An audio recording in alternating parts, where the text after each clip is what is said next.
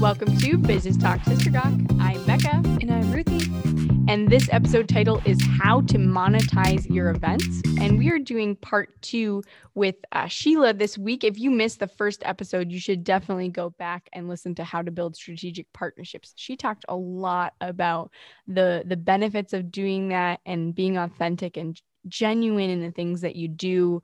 And it was just such a valuable conversation. Mm-hmm. Thanks so much for being with us today again, Sheila. We're super excited to have you. I am super excited to be here as well. Thank you so much. I'm so excited for this one. Yeah, and we'll give a little bit of background for if this is the first episode for our listeners. Sheila has done so much event organization with monetization. So she also has had many other businesses and done so many cool things in her life. So she has a lot of experience coming from many different angles of how to monetize things. So that kind of comes into like, what do you say your business is right now? So right now, and for about the last 10-ish years, I've had a business called Connected Sponsors.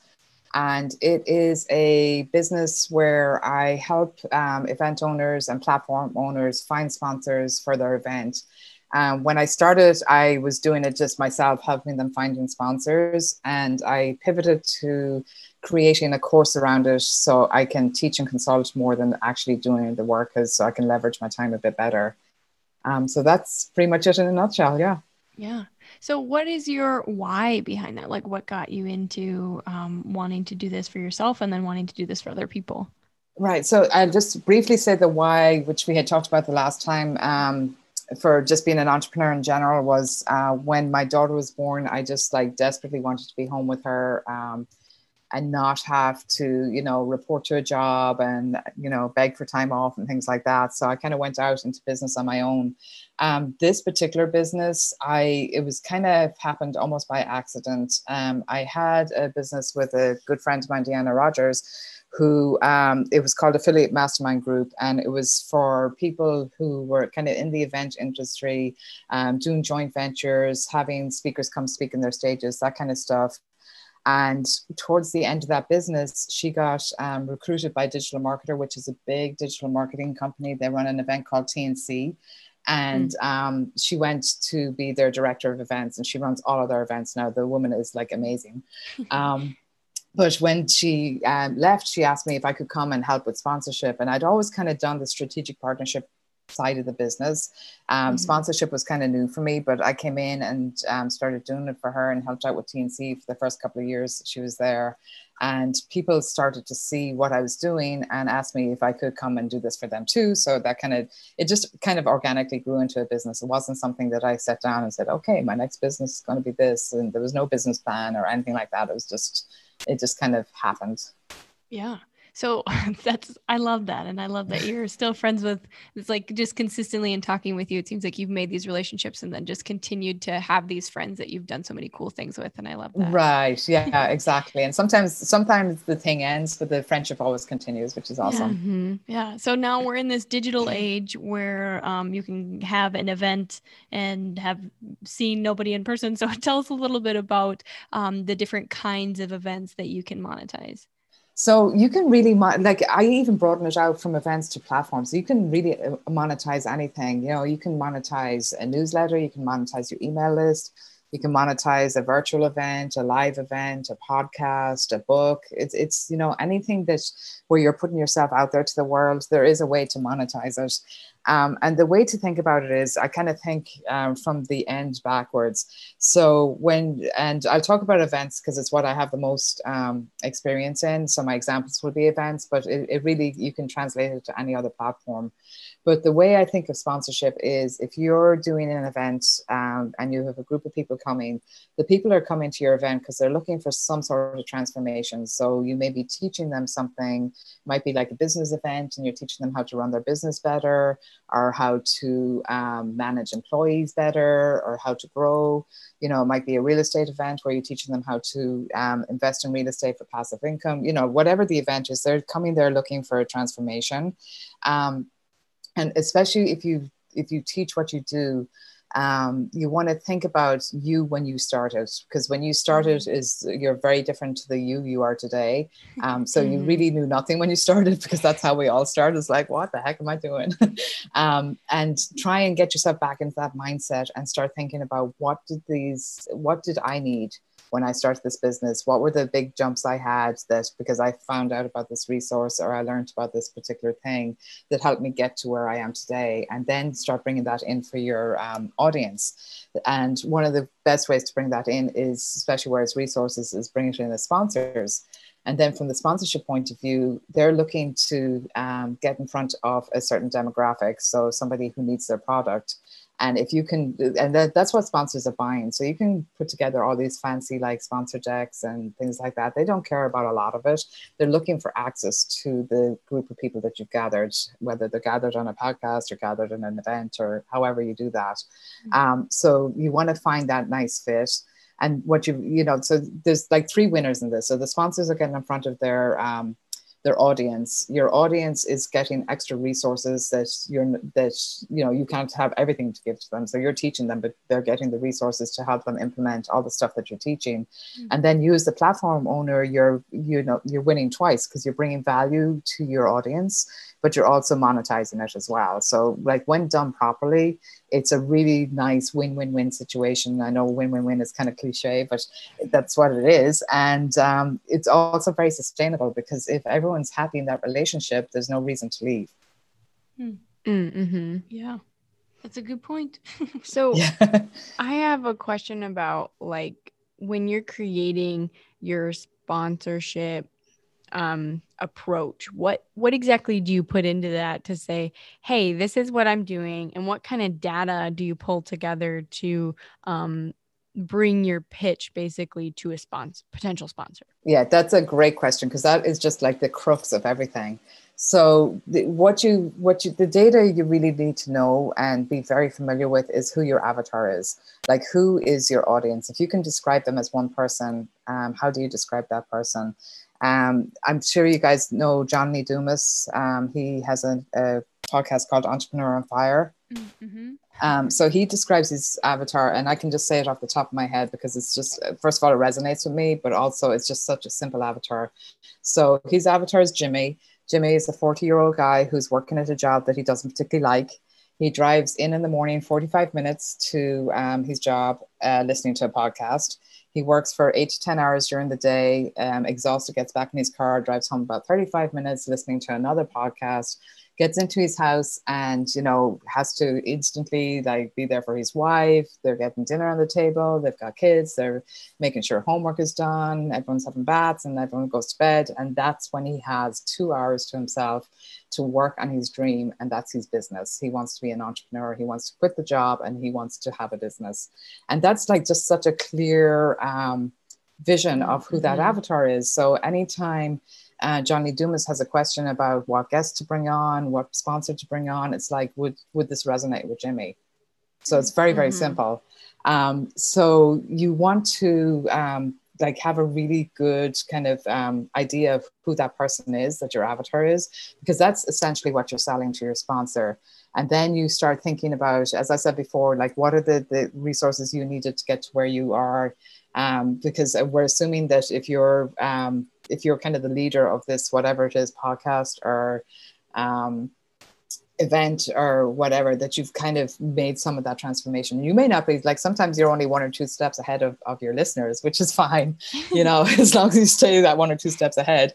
But what has helped you? Because really you're trying to share with them, okay, this is one of the things that just kind of gave me like a 10x leap into, once I found this out, it just gave me this huge boost forward until I came up with the next challenge. So, you're kind of thinking, who can I bring in to help my students or help my listeners or my audience, implement and get the things done that I'm teaching them to do.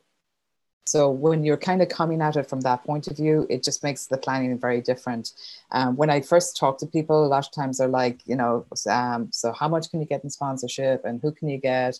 And they're just thinking like random companies, like, can we get Marriott and American Express? And I'm like, okay, so why Marriott? I don't know, because they're a big company. It's like, well, are they going to help your students? You know, so They have money. they have money. Yeah, they'll probably like cut a check and not worry about it. But it has to be so more than that. And like, that's always a huge red flag for me. If I'm working with a client and they're just like, you know, how much can you bring in? How much can you bring in? It's like, you know, what are we giving them? You have to think of it from the other way around. Yeah. When we were talking kind of between episodes, you had mentioned a couple different things about like how to seek out the low-hanging fruit for sponsorship. So can you tell our listeners a little bit about that? Yeah, I can. And I actually created like a small training. It's like I call it, I don't call it, it's called a one sheet or one pager. Yeah, I made this. I actually made the one pager, but I used somebody else's software to do it. But basically, going back to my BNI days, and we talked about this before as well, like at very beginning of business, I joined BNI.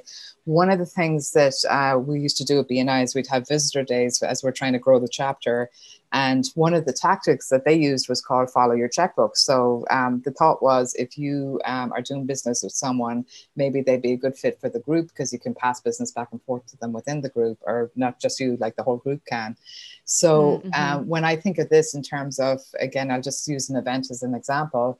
But if you are an event owner and let's say you're teaching somebody how to invest in real estate, and you are also a real estate investor, so you're teaching what you do, what are the bills that you're paying on a monthly basis? Like, who are the resources that you're using to work your day-to-day business? You know, let's reach out to them first, because it's going to be really low-hanging fruit.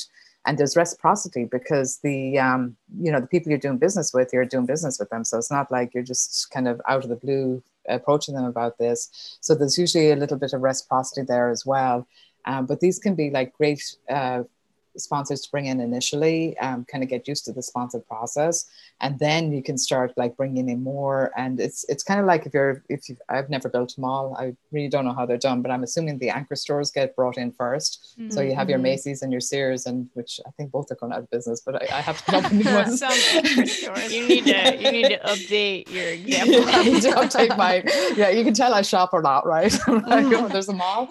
But yeah, and then like the little stores fill in the spaces in between, you know, so like they're coming there because the big stores are drawing the crowd. So it's kind of the same thing with sponsors. Like once you have a few sponsors in there, other people are like, oh, if this company's there, yeah, maybe I should be there as well. So it's just kind of a way to think about it. Yeah. So I mean, we've been talking obviously about like paid events and stuff, but how do you know when it's appropriate to run a paid event, or when should it be just free to your clients that you're just trying to add value? When should it be paid, and when should it just be something that you're giving? So honestly, my whole thought about giving is, how much value do they see in it? Like, I'm not saying that the information you're giving isn't valuable, but have you ever like signed up for something for free and just never gotten around to doing it? Yes. Yeah. So I think if there's if I pay for something, you know, now I'm kind of more committed to doing it, because, you know, I just paid money for it, and it just kind of gives that a little bit more commitment than just being kind of like, oh, well, maybe I'll get to that, or, you know, it's this thing came up and this was on my calendar, but like this other thing is more important. So you tend to do that. But if you've paid money for an event, you're going to block it out in your calendar. It's like, okay, I need to like, you know, focus on this, and I need to get the value out of it, because I just paid money for it and it's a waste otherwise. Yeah. So I don't like the idea of free, because I think people can just blow it off too easily, and they're not as committed, and possibly not the best students for you anyway. A lot of times we'll kind of do a lot of free stuff and get people that are just kind of like, you know, half in, half out, not really committed. So I think it's always a better thing to just do paid. And, you know, if someone is paying you for something, they're going to be much more involved and much more successful, which makes you more successful. I've definitely never done dishes while listening to a free event before, and have listened to it. Yeah. Never done that. Oh, I'll just do this while I'm doing 5 other things. Yeah. What did he say? Oh, never mind. I listened to the replay. Yeah, that never happens.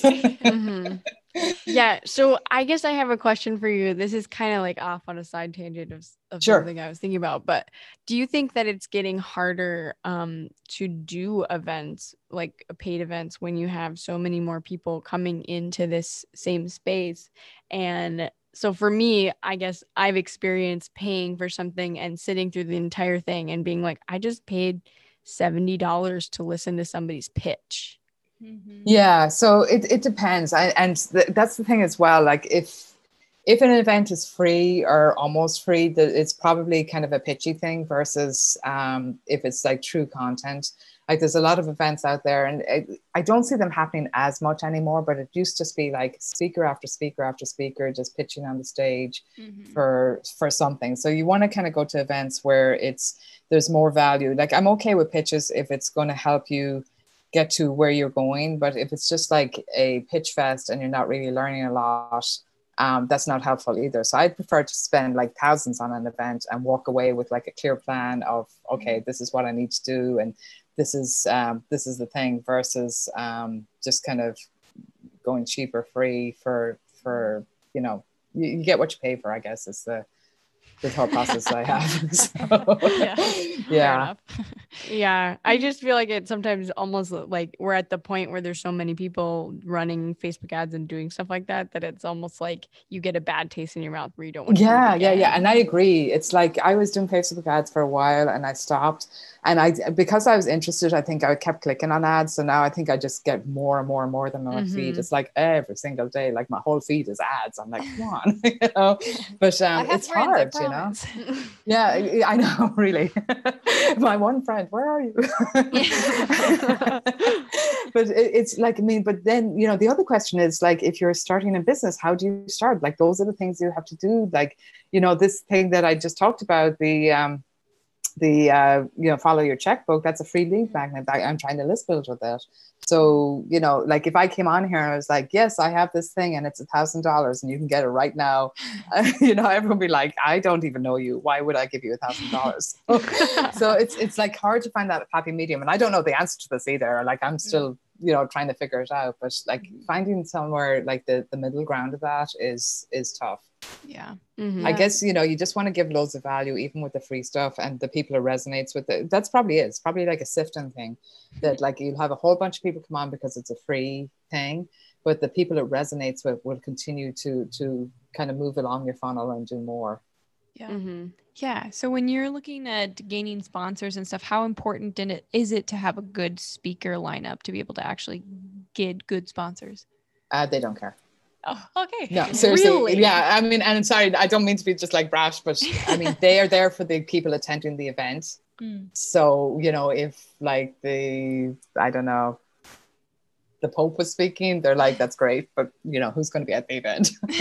So that like they are truly there for access to your audience. And sometimes like people will put a whole bunch of time into like creating the perfect offering and the prospectus or the deck of, and if you do platinum, you'll get all these things. If you do gold, you get all these things. And I always advise, first of all, just ask the sponsor what they want, and it may be totally different to the thing you agonized over for weeks and created, And second of all, they just want access to, if you are gathering the demographic that they're going after, if you're gathering their ideal client, they want access to that ideal client, and the rest of it doesn't really matter.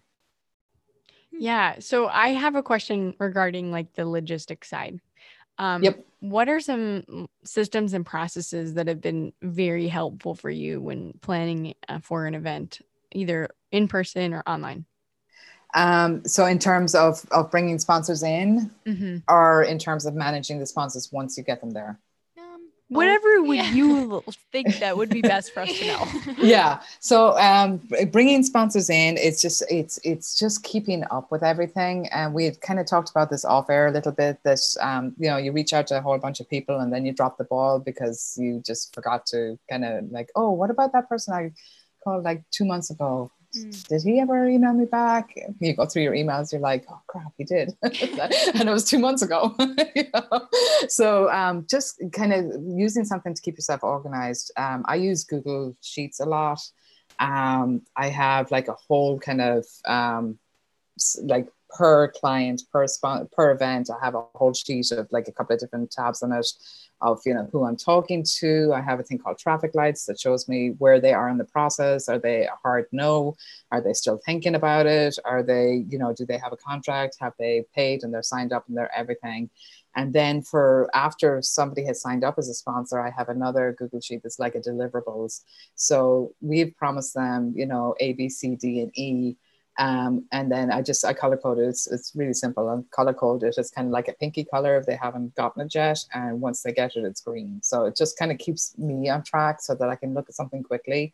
And what I love about Google Sheets is they're on my phone as well. So if I don't have a computer open, if I'm like in the car and, you know, I start to have a heart attack because I'm like, oh no, did I do this or did I not do this or whatever? I can just pull it up quickly and see it and everything's right there. Yeah. So yeah, I'm really low tech. Okay. Yeah. So then I just had one more question logistically. Sure. When you have a sponsor and they sponsor you, like, do they just cut you a check or like, how does that work?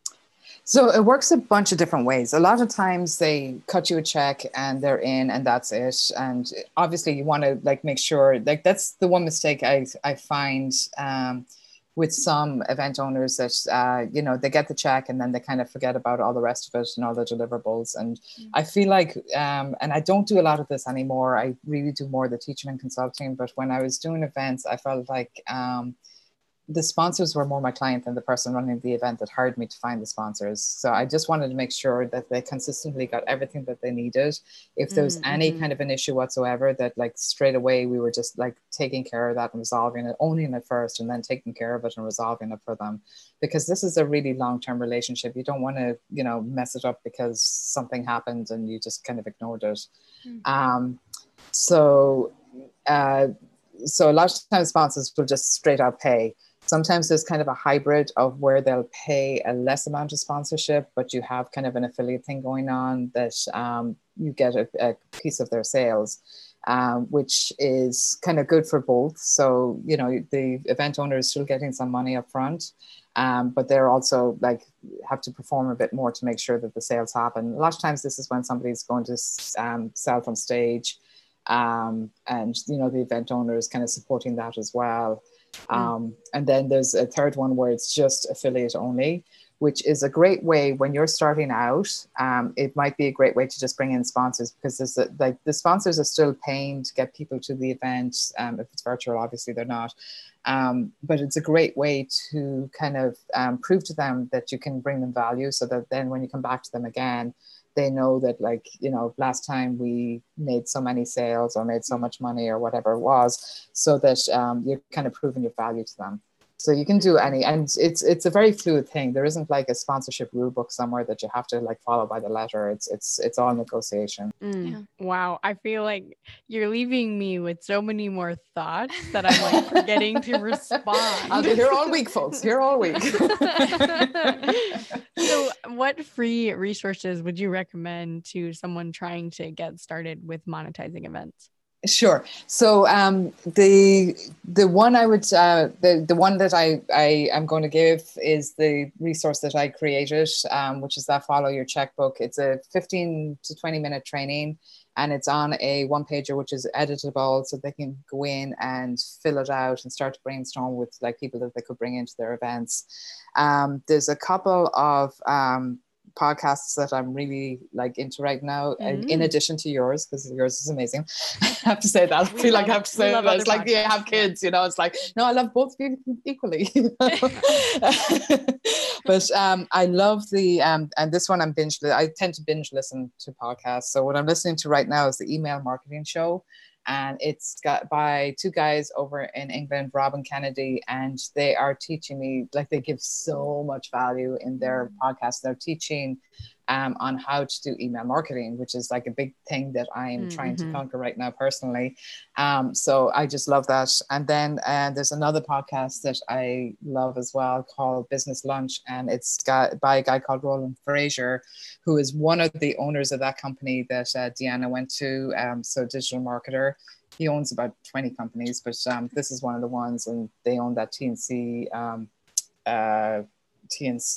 event. Actually, they partially own it now. They ended up selling it last year to another company, but I think they still own part of it. But he has like amazing people come on and talk about all different aspects of business. So I get a lot out of that as well. I listen to these a lot in the car, and I'm like, crap, I need to write this down. Like, it's just because there's just some really good stuff at times. So yeah, that's the danger of listening to really good podcasts while you're driving, because you're like, yeah. If only they had like a tape recorder thing or something that you could record a voice note. I don't know. Maybe that technology will come along at some point. Kidding. Yeah. Less, I think they haven't, because then we would be doing it while we were driving. Yeah, it's bad enough that you're like totally engrossed in a podcast that you're like, where am I? Oh, I missed all of the exits I should have Exactly. Yeah. I do that if I'm on the phone with people. Like, I've phoned through my Bluetooth, but I'll be going, like, especially if I'm going somewhere different to where I normally go. And next thing I'm like, oh, I totally went the wrong way. And now I'm like, miles away. You have to kind of, do a different route and get there. I'm going to be late. And yeah, I'm directionally challenged enough as it is. I don't need to handicap myself even more. Oh, really? Really enticing podcast. Yeah. Well, how about you tell our listeners where they can find you? Yeah. So if they want to download the one sheet, it is at connectedsponsors.com/finding sponsors. So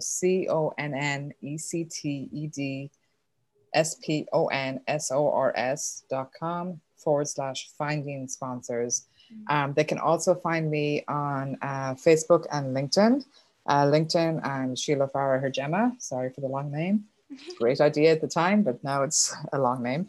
And on Facebook, it's at Connected Sponsors. Nice. Awesome. And with the one sheet, when they download that, they'll be on my email list. I do read all of those emails that come in and respond to a lot of them. So if they have a question, they can reply to any of those emails and just be like, hey, I had a question about this. Happy to help, because I remember what it was like when I was starting out. So yeah, that's awesome. Yeah, well, we're going to transition into the Sister Gawk portion of our episode, and Becca's going to tell us a story.